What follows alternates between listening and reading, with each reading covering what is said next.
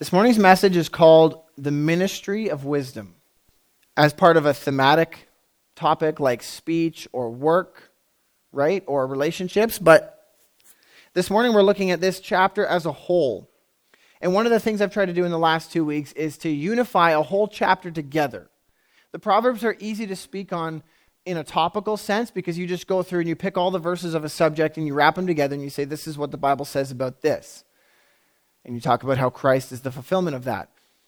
But I think there is something harder to find, absolutely, because I've preached on John, I've preached on other books. It's a lot harder to do this in the Proverbs than it is in even Ecclesiastes or the Gospel of John or Genesis. Ministry, I looked up the definition of ministry because that's a word we hear a lot in the church. And in fact, I'm going to preach on ministry next Sunday.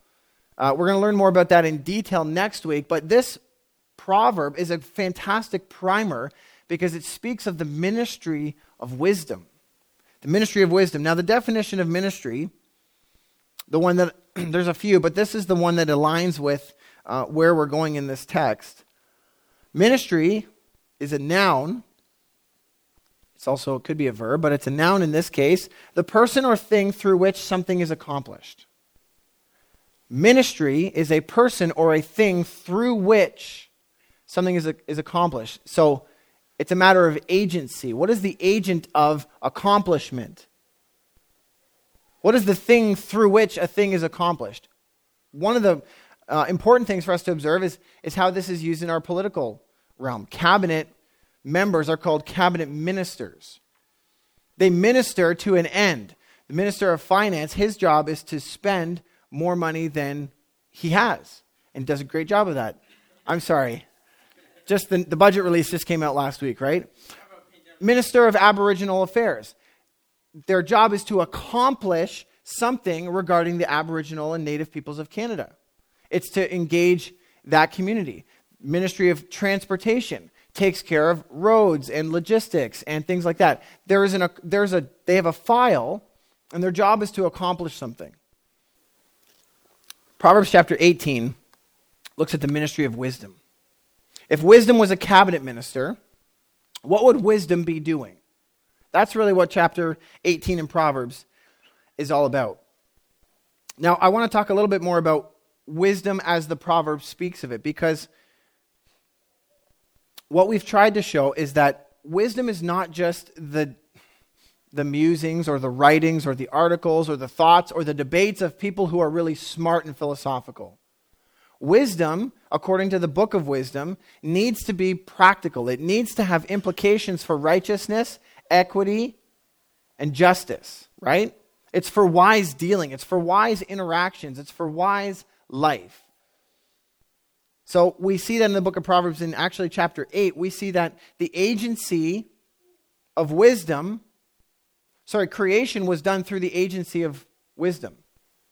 We see wisdom personified, very likely a precursor to Christ, speaking of, I was there at the beginning when the Lord first formed the earth, when he set the footings of the earth. Wisdom was there as a companion to God. So we see wisdom as an agency of creation. We further see that exposited through Jesus Christ in the Gospel of John, where he says, everything was made through Christ. There was not anything made that was not made through Jesus. And so we can see a connection there that in the Old Testament, the agent was wisdom. In the New Testament, we see that revealed as the agent being Jesus Christ. That's a side note, but the point is that wisdom was a very big part of the creation of all physical matter. So wisdom is not unconcerned with tangible realities, right? It was the first agent of creation. Jesus also coined a very profound phrase, and I thought it was a quote of the Old Testament, but I don't think it is. It's original on the lips of Christ when he says in the book of Luke, wisdom is vindicated by all her children. And this is when he's being criticized by people for enjoying wine and food when other disciples were fasting. So John's disciples were fasting. Jesus' disciples were eating and drinking like everything was normal. And they criticized Jesus and they said, what's your problem? Those guys fast. And Jesus says, hey, I could sing a song for you and you wouldn't dance, and I could play a sad song for you and you wouldn't cry. Nothing's good enough for you. He said, but wisdom is vindicated by all her children. What does that mean? He meant that you can criticize somebody's lifestyle or their convictions, but the proof or the value of those convictions is shown in the results. In the results. And that's very important. When we analyze people's worldview or their convictions or their assertions about life, wisdom is not vindicated by the eloquence of words. Wisdom is vindicated by how does this actually work itself out in life. That's very important. What is the outcome of somebody's way of life? That's how you know whether or not wisdom was employed. Doesn't matter how good what they say sounded. It matters whether or not they are living lives in accordance with God's word. That's what proves wisdom. It's the outcome, not the impression of the position. Very often we're obsessed with impressions. When you look at political debates, they're always reduced to 45-second sound bites because it's all about the impression of what somebody said. Nobody's really concerned whether or not a position actually has fruit in the real world. It's just a matter of how they make you feel. It's the impression of their position. But wisdom says, no. It's the children of wisdom. It's the offspring. It's the outcome of wisdom that dictates whether or not something is good. One example that I was thinking of while I was writing this was, do you remember Mike Pence? Well, he's still the vice president of the United States, but when he was, I can't remember if it was before the election or after, but it came out that he had a personal policy, that he would never be alone with a woman who was not his wife. He would never be alone with a woman who was not his wife. Now you think, wow, here's a man of integrity and character and conviction. But what was the story? How was that story spun in the media, if you remember? He was called chauvinistic. He was called lacking self-control, and as basically radically outdated. They thought of 3 ways why this policy, this personal policy, was actually negative toward women, toward the country. I mean, it was totally spun as negative. Because how else could you criticize somebody? I mean, how do you call somebody chauvinistic when they refuse to be anywhere near a woman alone? I mean, right after this happened, the explosion of the Me Too movement took hold. What's the foundation of the Me Too movement? It's a man being alone with a woman. The Me Too movement doesn't exist unless you have men isolating women. Okay, so I'm not going to get all into that, but rather than look at the state of his marriage, which as far as I can tell is happy, he's still married, which you can't say that about the president's first wife. You can't say that about a ton of people in public office, but nobody ever criticizes the broken marriages and the broken relationships in the dysfunctional world. They criticize the guy who's got things together. So wisdom is vindicated by her children. Look at the outcome of his way of life. You may think, well, that's very stiff. That's very maybe old-fashioned, or maybe that's out of touch. But what's the fruit of his wisdom? It's a good marriage. Wisdom is vindicated by all her children. So I would call that a vindication for a man like Mike Pence or anybody else who applies wisdom in practical areas in their life so that there is a good outcome. That's wisdom. That's prudence. Wisdom, as I said, is only wise if it brings about meaningful progress and achievement of something. Hence the ministry of wisdom. Is there meaningful progress and achievement of some kind through the wisdom of God? I think chapter 18 lays out 4 major areas for us. But before we get into those areas, I want to talk a bit more about the context. This is our last message in Proverbs for a little while, and I really want to hammer this home. Some of its context and how it applies to us. Proverbs was written by King Solomon of Israel. He was a king. He was a king who was charged with keeping God's law as the means of his rule. In other words, when you become king, you need some kind of rule book, right? You need some kind of instruction manual to say, well, how am I going to do this? How am I going to decide on what is right and wrong? And where am I going to take these people? It's kind of like if you become an elder of a church and now you're in charge of a people under God, and you say, well, what's my basis for ruling and deciding, and where are we going to go? Well, this is the rule book. It's God's law. It's the New Testament. It's ecclesiology. So when Solomon becomes king, I want to read this to you. Everything is Psalms this morning. 1 Kings 2 verses 1 to 4. I want you to hear this. When David's time to die drew near, David was Solomon's father, and he was going to hand the throne off to his son. When David's time to die drew near, he commanded Solomon his son, saying, I'm about to go the way of all the earth. Be strong and show yourself a man, and keep the charge of the Lord your God. Listen to this. Walking in his ways and keeping his statutes, his commandments, his rules, and his testimonies, as it is written in the law of Moses, so that you may prosper in all that you do and wherever you turn, so that the Lord may establish his word that he spoke concerning me, saying, if your sons pay close attention to their way, to walk before me in faithfulness with all their heart and with all their soul, you shall not lack a man to sit on the throne of Israel. David had received a promise that there would always be somebody to sit on his throne if his sons were faithful in keeping the law.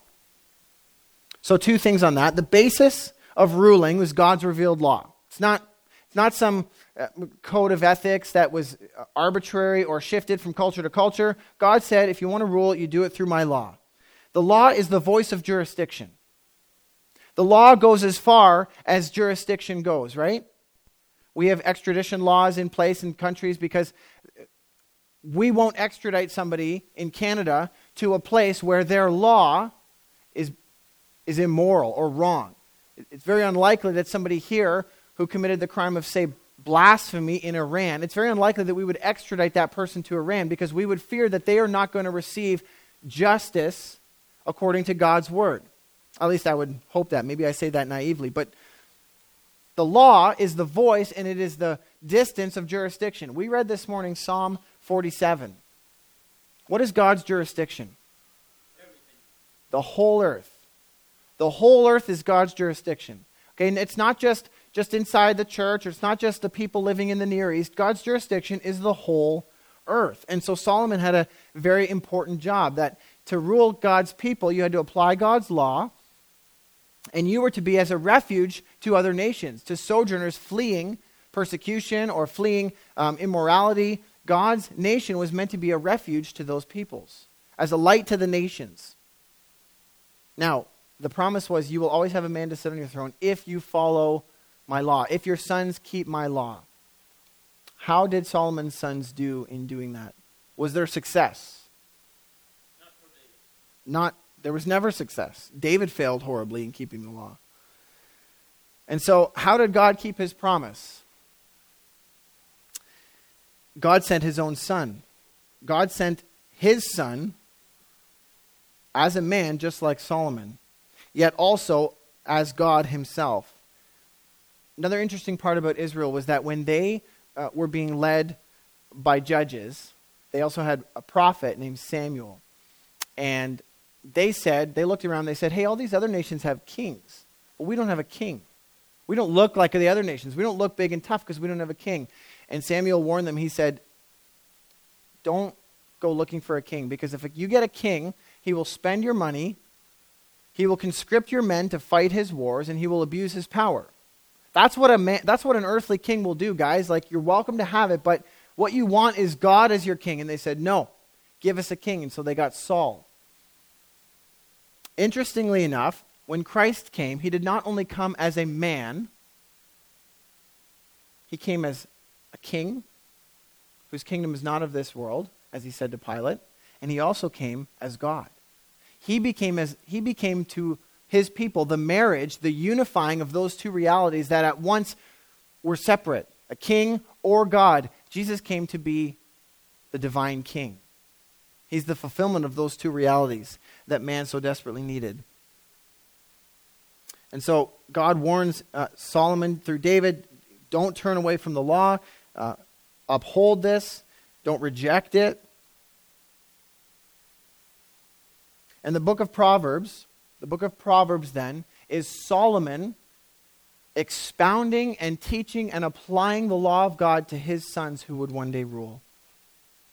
Okay, his sons who would one day rule. Now we know that the sons of Israel are not just sons by blood, but we have been made sons of Israel through Jesus Christ, right? He has brought us in, grafted us into the kingdom.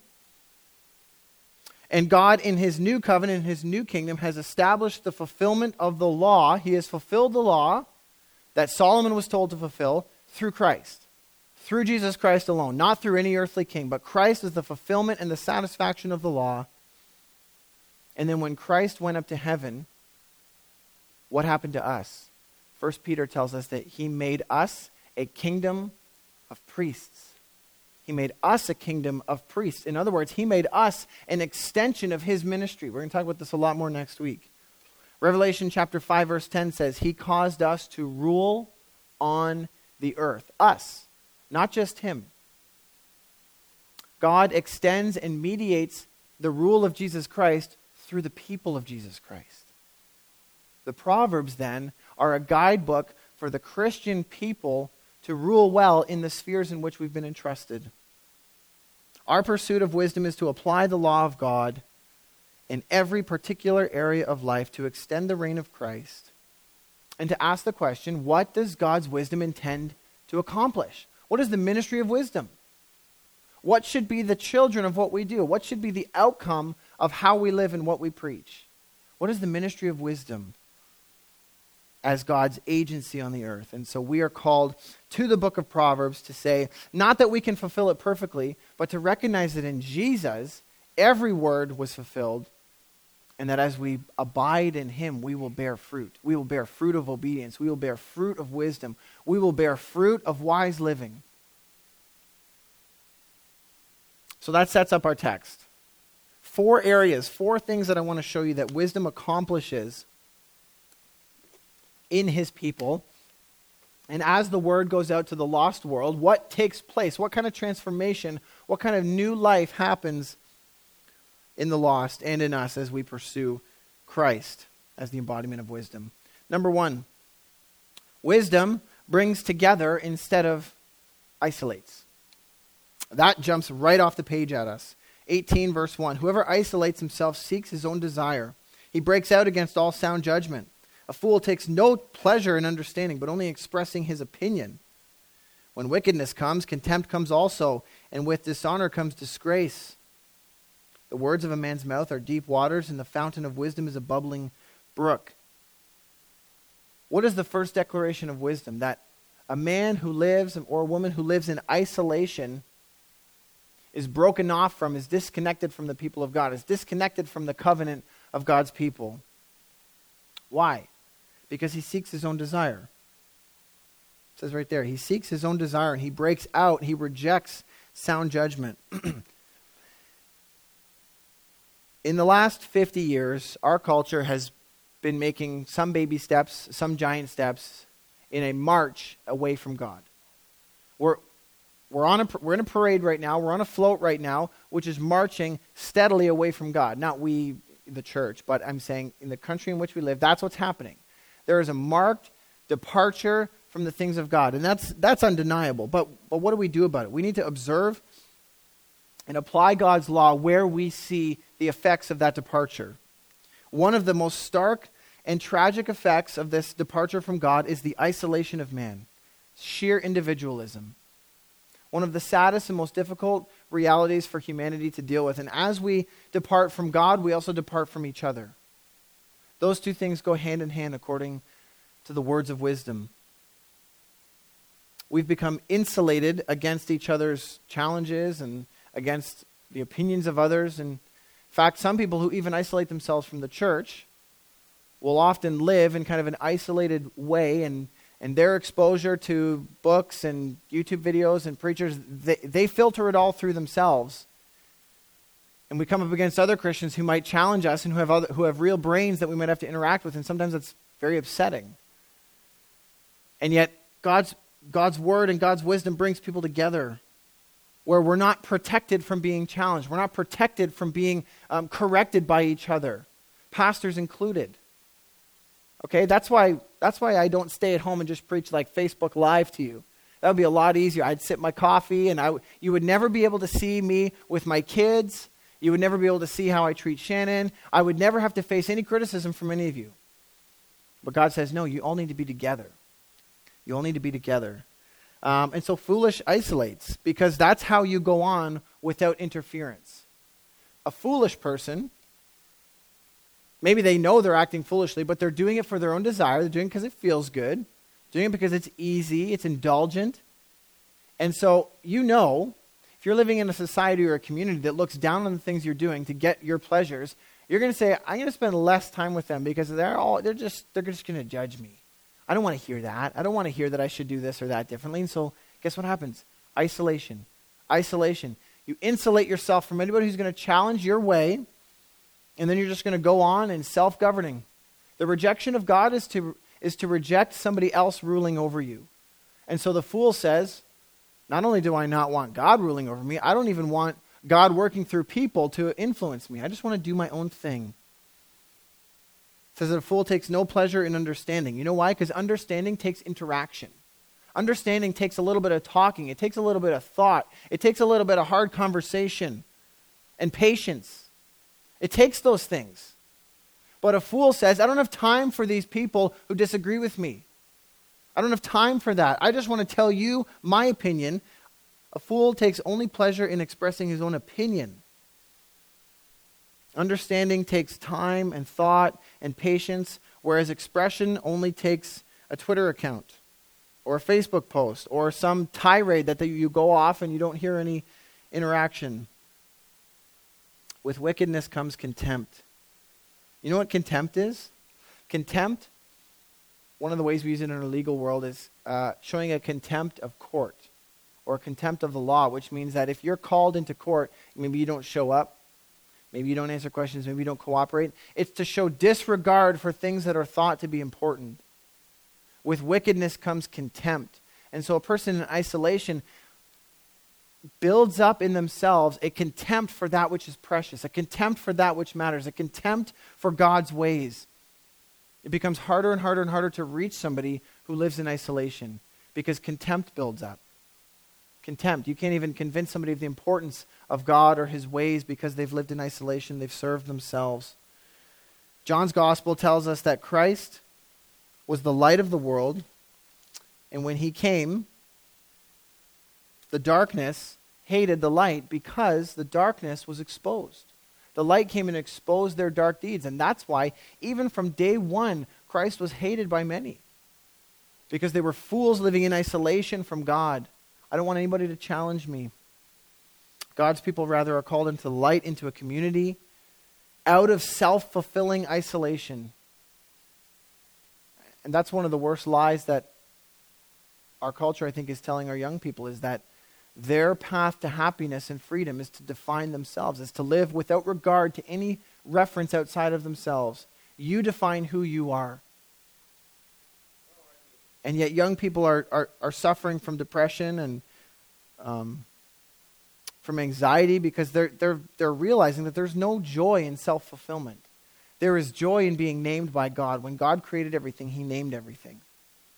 That's the dictates of somebody who's an owner. When Wynn draws a picture, she tells me what it is because she made it. Doesn't matter if it doesn't look like it. When God is in charge, he names and he classifies the things that he made. And in that there is joy. We talked about that more last week. And so we express God's reign in the world. We express God's authority by the agency of wisdom, by rejecting our desire for isolation, by rejecting our desire for self-fulfillment, and to intentionally get in each other's lives. That's why church is and becomes the metaphor for life.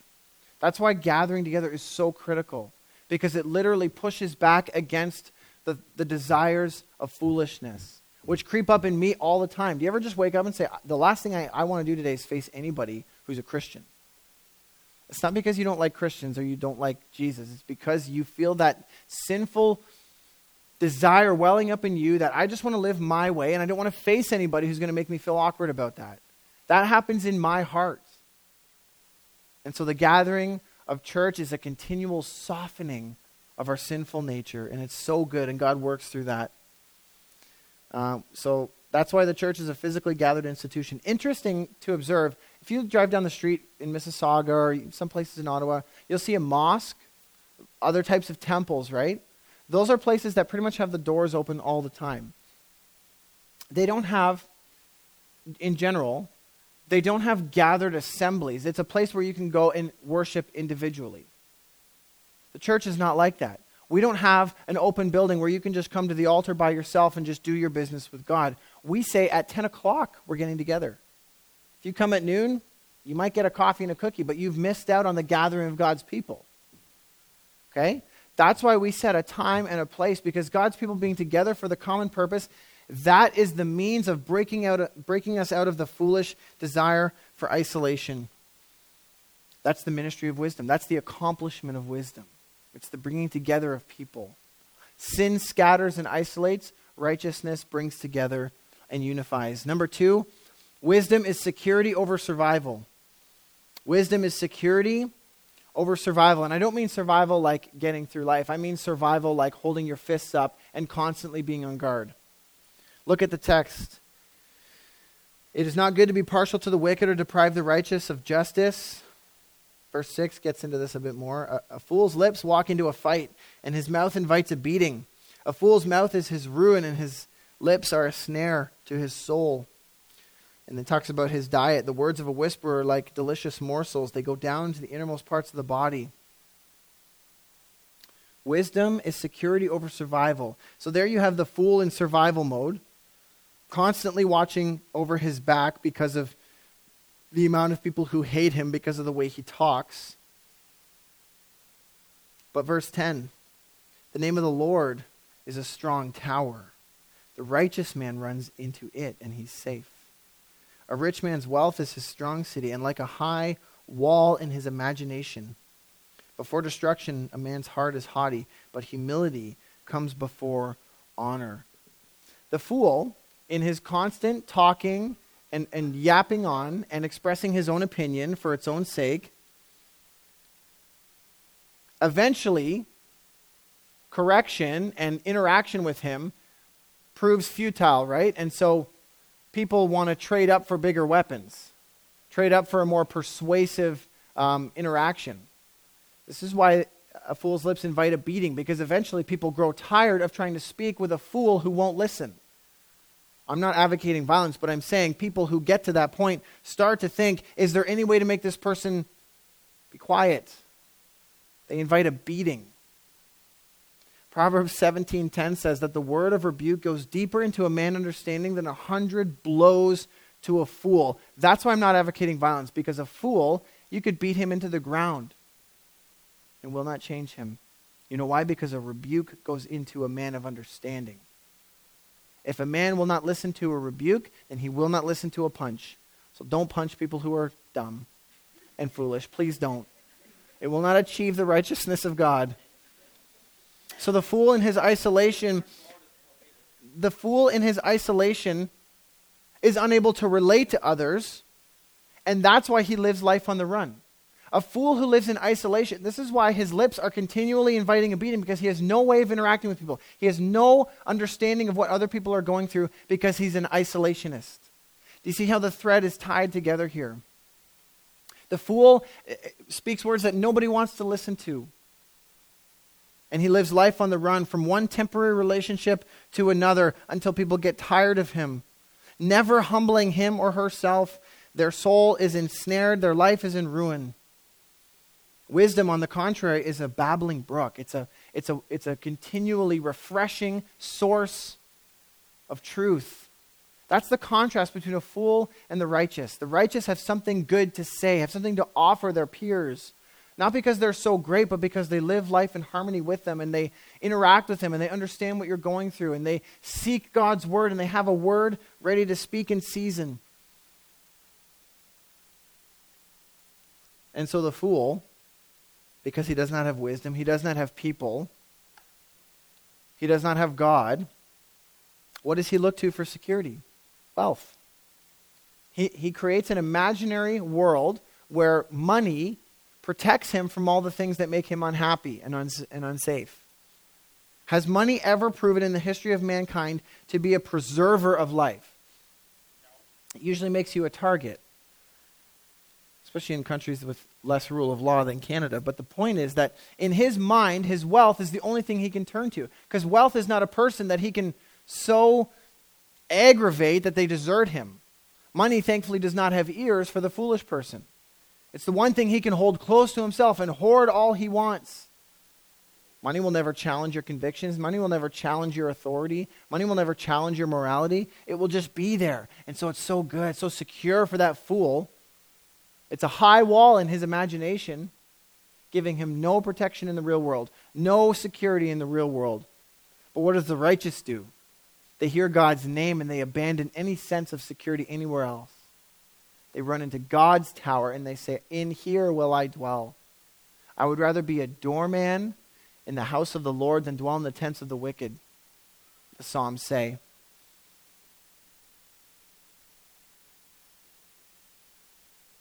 That's all I'm going to say about that. Real security comes through God alone. Foolishness looks at all the temporary and imaginary ways that we can get through life, and none of them last. They live life on the run. They look for security in places where it will not be found. Number 3, wisdom is sound judgment. I love this section. This might be one of the most important things that we get as a church. Verse 13, if anyone answers before he hears, it is folly and shame. An intelligent heart, down in verse 15, acquires knowledge, and the ear of the wise seeks knowledge. A man's gift makes room for him and brings him before the great. The one who states his case first seems right, until the other comes and explains or examines him. Isn't that interesting? There's all this whole discourse about mediating conflict. But we never deal with that, right? We never have to deal with a mother-in-law and a daughter, or between two siblings, between people in the church. We never have to mediate conflict, right? Proverbs say that it is shameful to speak before listening. So listen first, speak after. Remember, this is the ministry of wisdom. This is what wisdom accomplishes in God's people.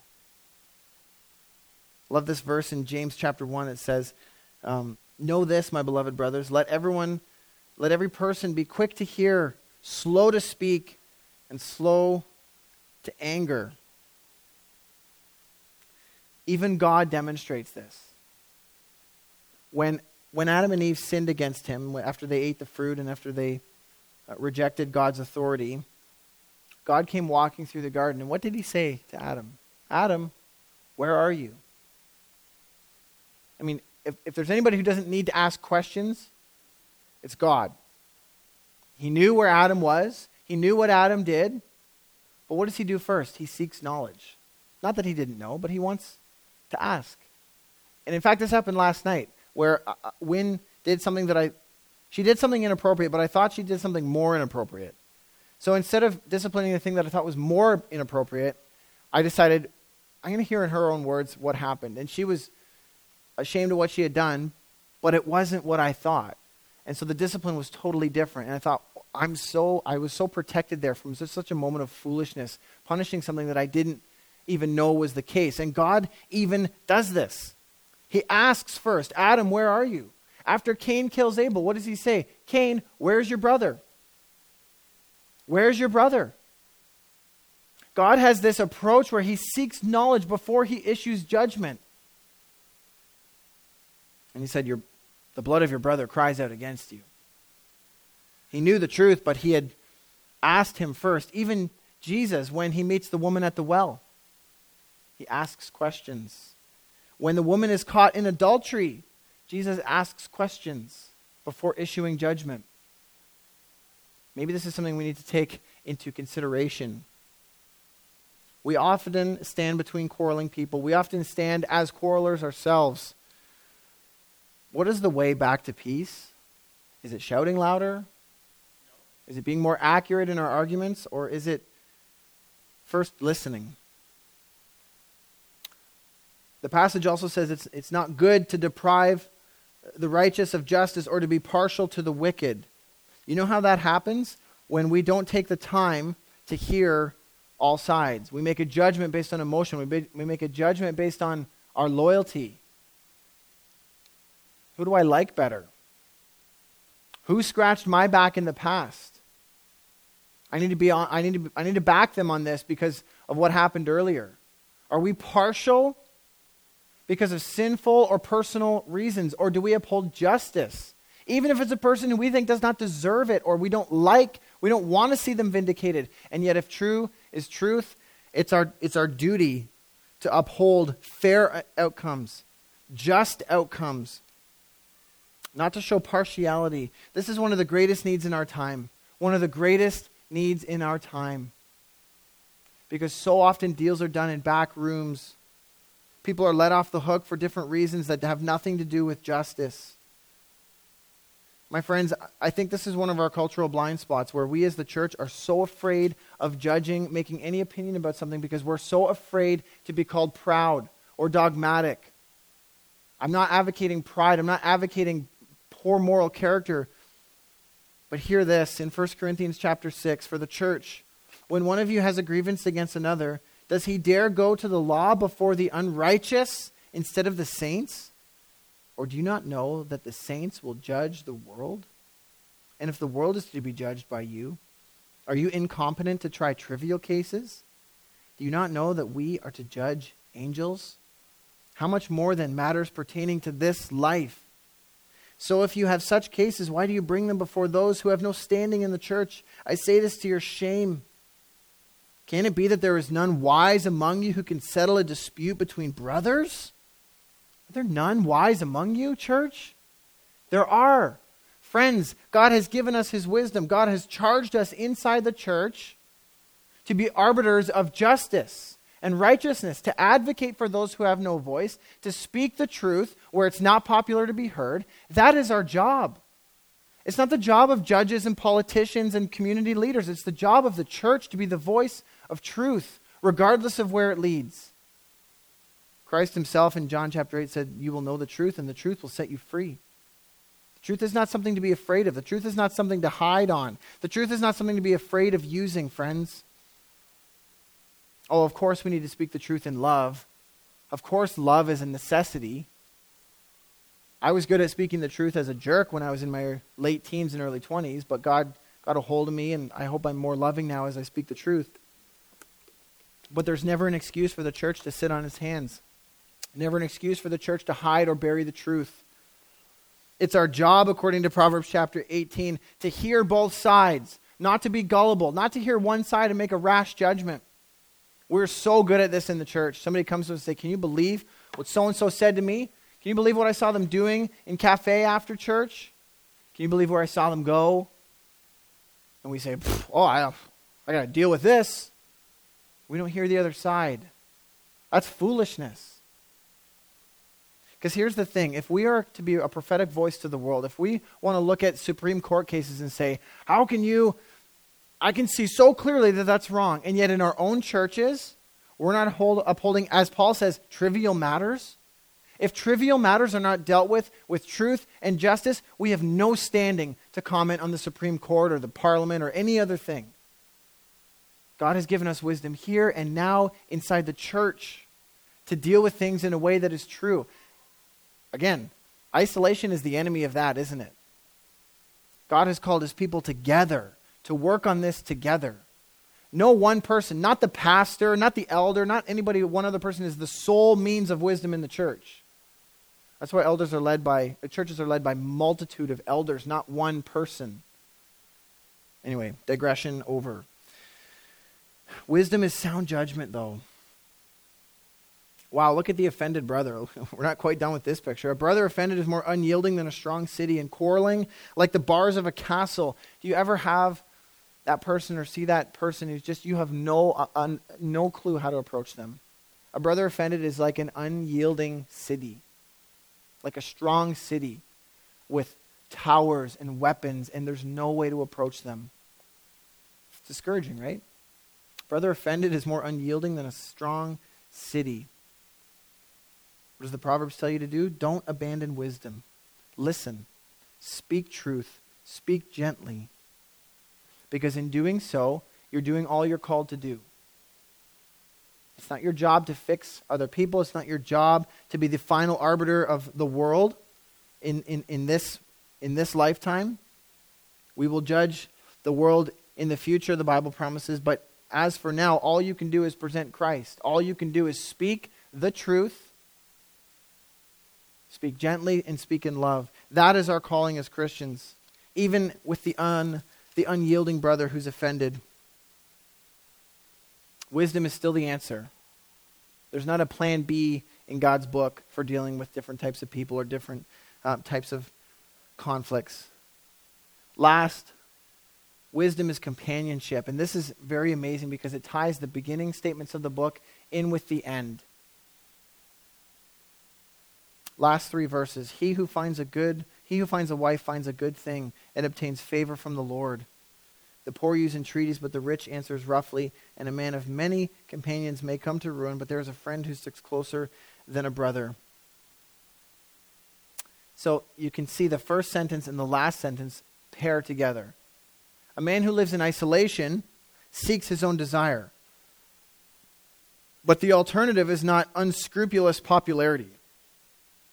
The alternative to isolation is not to just be the most popular guy around. That's not the alternative to isolation.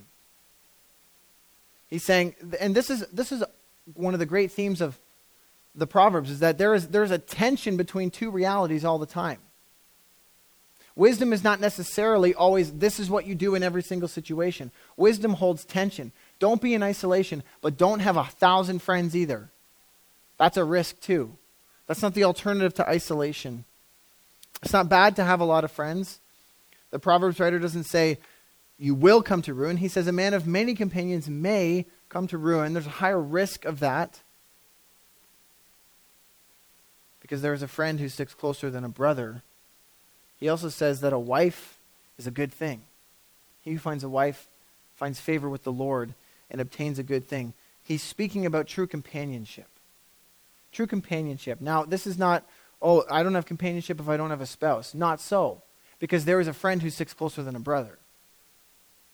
He's talking about companionship. He's talking about the opposite and the restitution of isolation. The solution to isolation is companionship.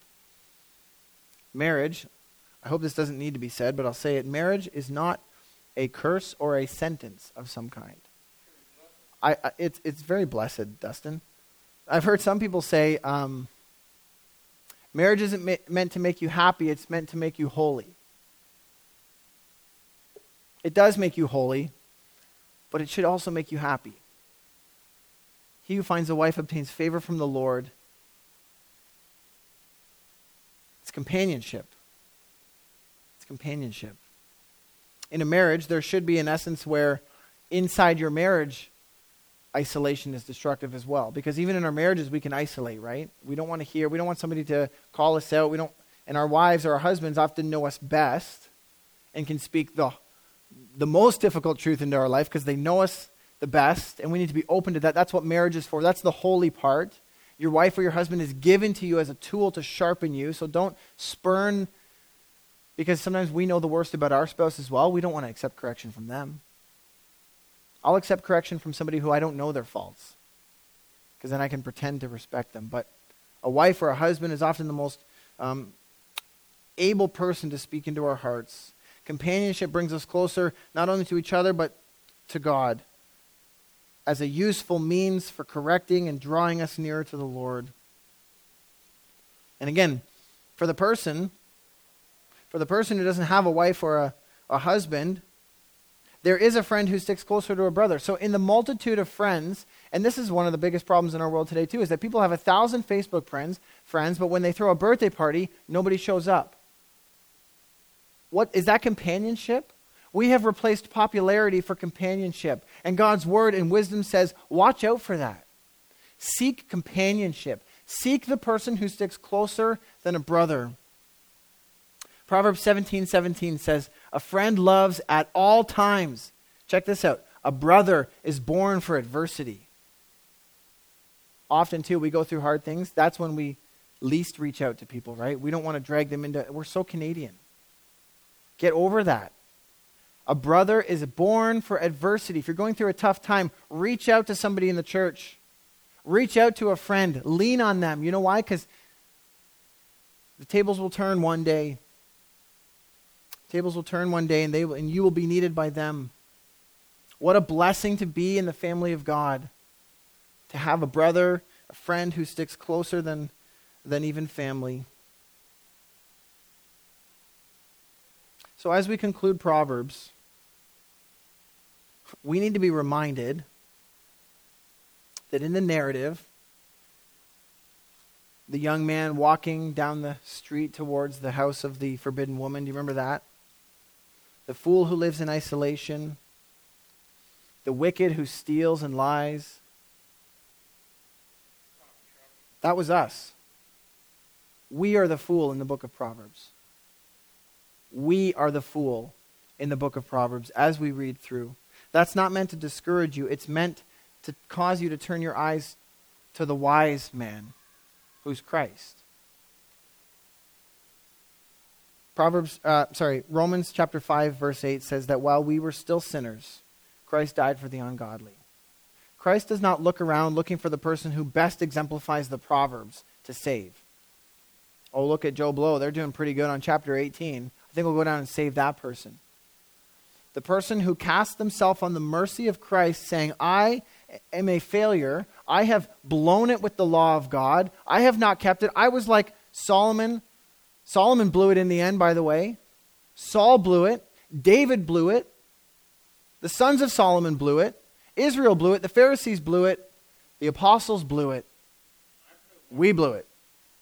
We are the fools in the book of Proverbs. The Proverbs are to turn our eyes to the great law keeper, the wise son, the good father, the hard worker, Jesus Christ. I want to read to you Romans, a bigger section from Romans chapter 5, 12 to 17. Therefore, just as sin came into the world through one man, that's Adam, and death through sin, and so death spread to all men because all sinned.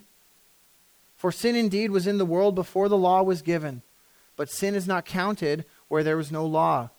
Yet death reigned from Adam to Moses, even over those whose sinning was not like the transgression of Adam, who was a type of the one who is to come. Who's the one to come? But the free gift is not like the trespass. For if many died through one man's trespass, much more have the grace of God and the free gift by the grace of that one man, Jesus Christ, abounded for many. That's a dense sentence, but I'm going to read it one more time. But the free gift is not like the trespass. For if many died through one man's trespass, much more have the grace of God and the free gift by the grace of that one man, Jesus Christ, abounded for many. In other words, Jesus came and succeeded where Adam failed. He succeeded where Solomon failed. He succeeded where we failed. And that free gift of life abounds to many. And the free gift is not like the result of that one man's sin. For the judgment following one trespass brought condemnation. But the free gift following many trespasses brought justification. For if because of the one man's trespass death reigned through the one man, much more will those who receive the abundance of grace and the free gift of righteousness reign in life through the one man, Jesus Christ. Meaning, through our many sins, the grace of God has come to us. And because death reigned through Adam's sin, so we will reign in life through the gift of life, which is in Jesus Christ. Jesus Christ is the perfect exposition of the law. He is the perfect embodiment of the law. He is the perfect fulfiller and keeper of God's law. This is the good news that the Proverbs brings us. That the life of reward, peace, truth, and justice and equity has been realized, and that kingdom has been launched. That kingdom has begun at the beginning of Jesus' ministry. He said, repent, for the kingdom of God is at hand. A kingdom based on true righteousness under the leadership of the true king. And as we abide in this king, as we abide in this vine, we will bear much fruit. We will be those who reign on earth, who rule on the earth through Jesus Christ. And his kingdom will advance as we seek him, as we humble ourselves to him, as we gather as the church. This is the message of Proverbs. That as we reject foolishness that encroaches on us through the strength that Jesus Christ supplies, he will continue to strengthen us as his people to rule and reign on the earth. This should be best represented right here inside the church. We are the declaration of God's ways. We are the declaration and the revelation of his intentions, his law, in the natural and the divine order of life in us. We are governed by the written word, make no mistake. We are not the word of God to people, but we are the demonstration. We are the vindication of wisdom. When the world looks at us and says, why do you believe the Bible? They should look no further than our lives. That's why. That is why, because our lives are transformed by him. This is how wisdom changes us, through Christ. And this is how wisdom will change the culture. It begins with the community of God, and it ends with the Great Commission, the expansion of this to all nations.